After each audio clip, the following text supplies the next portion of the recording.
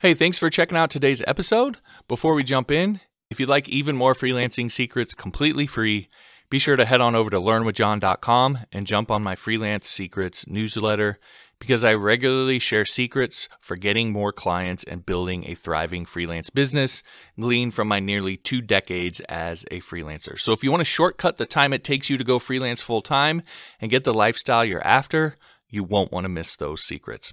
You can get that newsletter by going to learnwithjohn.com. Again, that's learnwithjohn.com. Now, on to the episode. We all know the importance of a first impression, but I think people often forget just how important a last impression is as well. Have you ever had that happen? You have a great experience with someone, you're feeling good, and then something happens that leaves a bad taste in your mouth. And it ultimately ends up souring the whole experience. And worst of all, because it's the last thing that happens, there's no way for them to make up for it.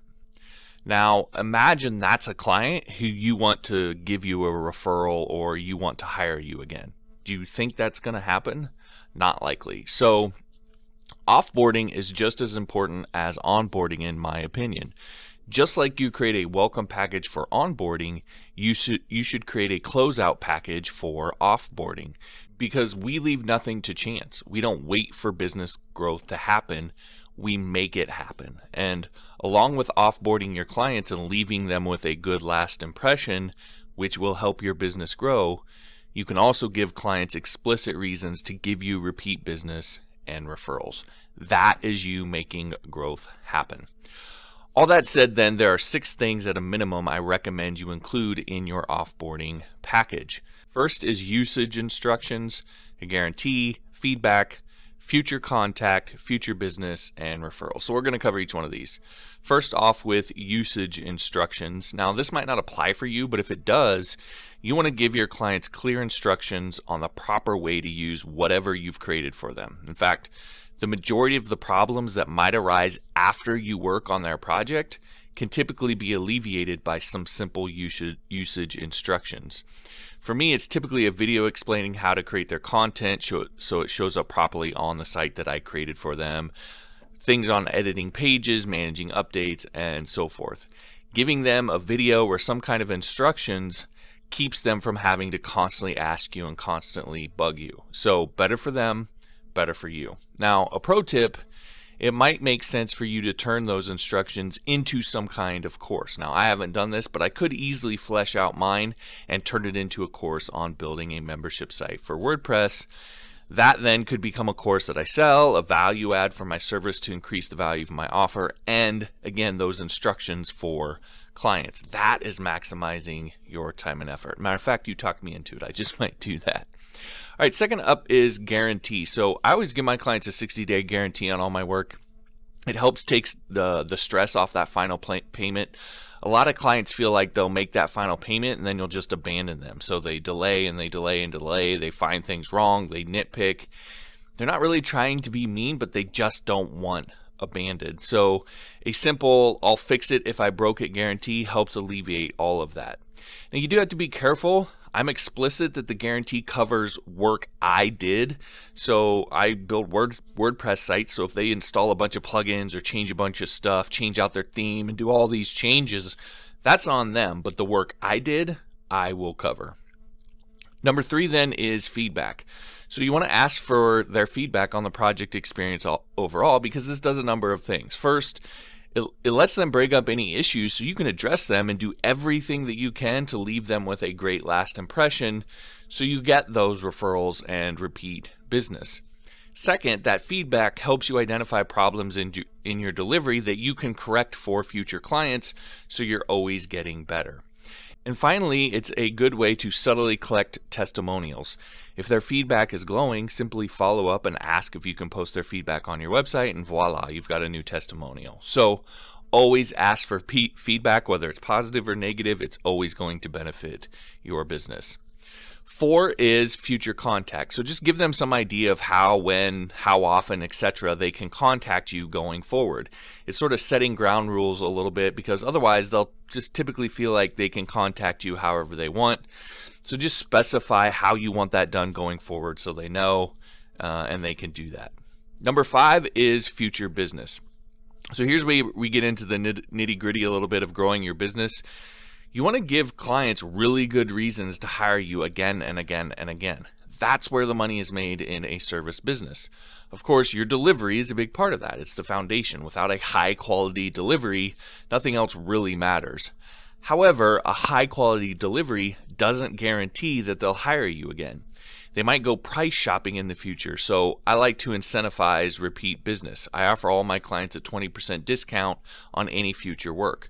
So if a client pays me $5,000 for a site, every site after that is $4,000 for them. So that's a significant discount for them. But for me, I'd rather get the $4,000 than never get their business again, especially when it becomes $4,000, $4,000, $4,000, $4,000, and so on. I'd be dumb not to take that. It also gives them a logical reason to just go with you in the future, to not even price shop in the first place. You might say something like, well, I might as well just hire John again because I get the discount. I don't have to do all the interviews again. I know he's good, etc. Now, you don't have to do this. You don't have to give them a discount. And your discount, or if you do, your discount doesn't have to be as big as mine. But I do strongly recommend doing something. It helps you lock in that future business, which is so critical to your growth. And if we know it's that critical, why not do something to incentivize it, to push it, and make sure it happens? All right, number 6, and the final one, is referrals. So referrals are really similar to repeat business. There are 3 kinds of referrals you can get. You can get natural referrals, you can get solicited referrals, and you can get incentivized referrals. So natural referrals are ones clients just give you without asking. They're so amazed by your service that they can't help but talking about you. They're definitely the best kind to get and the ones that you should ultimately strive for. But of course, again, we leave nothing to chance. So there's solicited referrals. And these are referrals you explicitly ask for. When I used to do outbound sales, this was always a part of the process. Even if you didn't make a sale, you'd still always ask for referrals. And we had a sheet where we just asked people, do you mind writing down the names and numbers of 5 people who you think would be interested in our product? And you can say it different ways, but that's generally how we would do it. And we would make them tell us no. Now, you don't have to be that aggressive with it. You can just include a PDF where clients can enter that info into your offboard and include that in your offboarding package. At the very least, them looking at it will plant the seed in their head. Finally, there's incentivized referrals. If you want, you can offer existing clients an incentive for referring other clients to you. So offer them a 10 or 20% commission for any work they send your way, as an example. In my case, that'd be $1,000. So essentially the $1,000 that I was going to give to them for repeat business, I'll also give it to them if they send me other clients. And that's a pretty damn good incentive, especially if your client had a really great experience with you. It's almost a no-brainer for them to refer you because it's an easy $1,000 for them to make. So just add that to the referral PDF that we talked about before. Just add the incentive into that, and then you'll be good to go. So again, you don't have to do this, but it's a great way to drum up business, especially when you're brand new and it's hard getting new clients. So every client you get, you really want to try and maximize it from a referral point of view.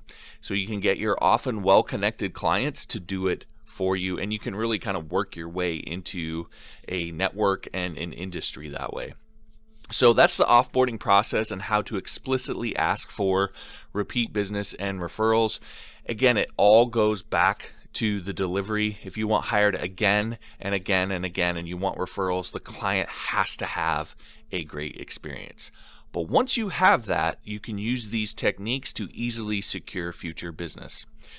So that's also it for the delivery side of things. Next up, we're going to start digging into marketing and selling your service, and we're going to be getting into building your services sales page. Now, that's probably going to take a few of these episodes because it's a big task, but we'll tackle it bit by bit and build you a sales page that will turn prospects into clients. So be sure to be on the lookout for the next episode. Also, Lesson 13 in my Beginner's Guide to Freelance course shows you my highest performing services sales page. And I've tried lots of different things over the years, but this format was my best performing. So again, if you want to skip ahead and you want to dig even deeper into creating a sales page that will bring you new clients, check out that lesson.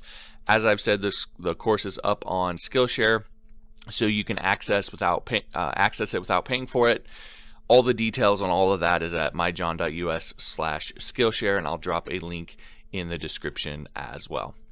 All right, that'll do it for this episode. If you're not subscribed yet, then you might want to do that so that you can see all of the future episodes and not miss any of those. And if you know anybody who would benefit from this information, I'd really appreciate it if you would share this with them. I want to grow my audience and meet more freelancers that I can help. I genuinely enjoy teaching and helping freelancers and seeing the success that they create. So if you wouldn't mind helping me find those people, I'd really appreciate that. All right, that's it. We'll talk to you next time.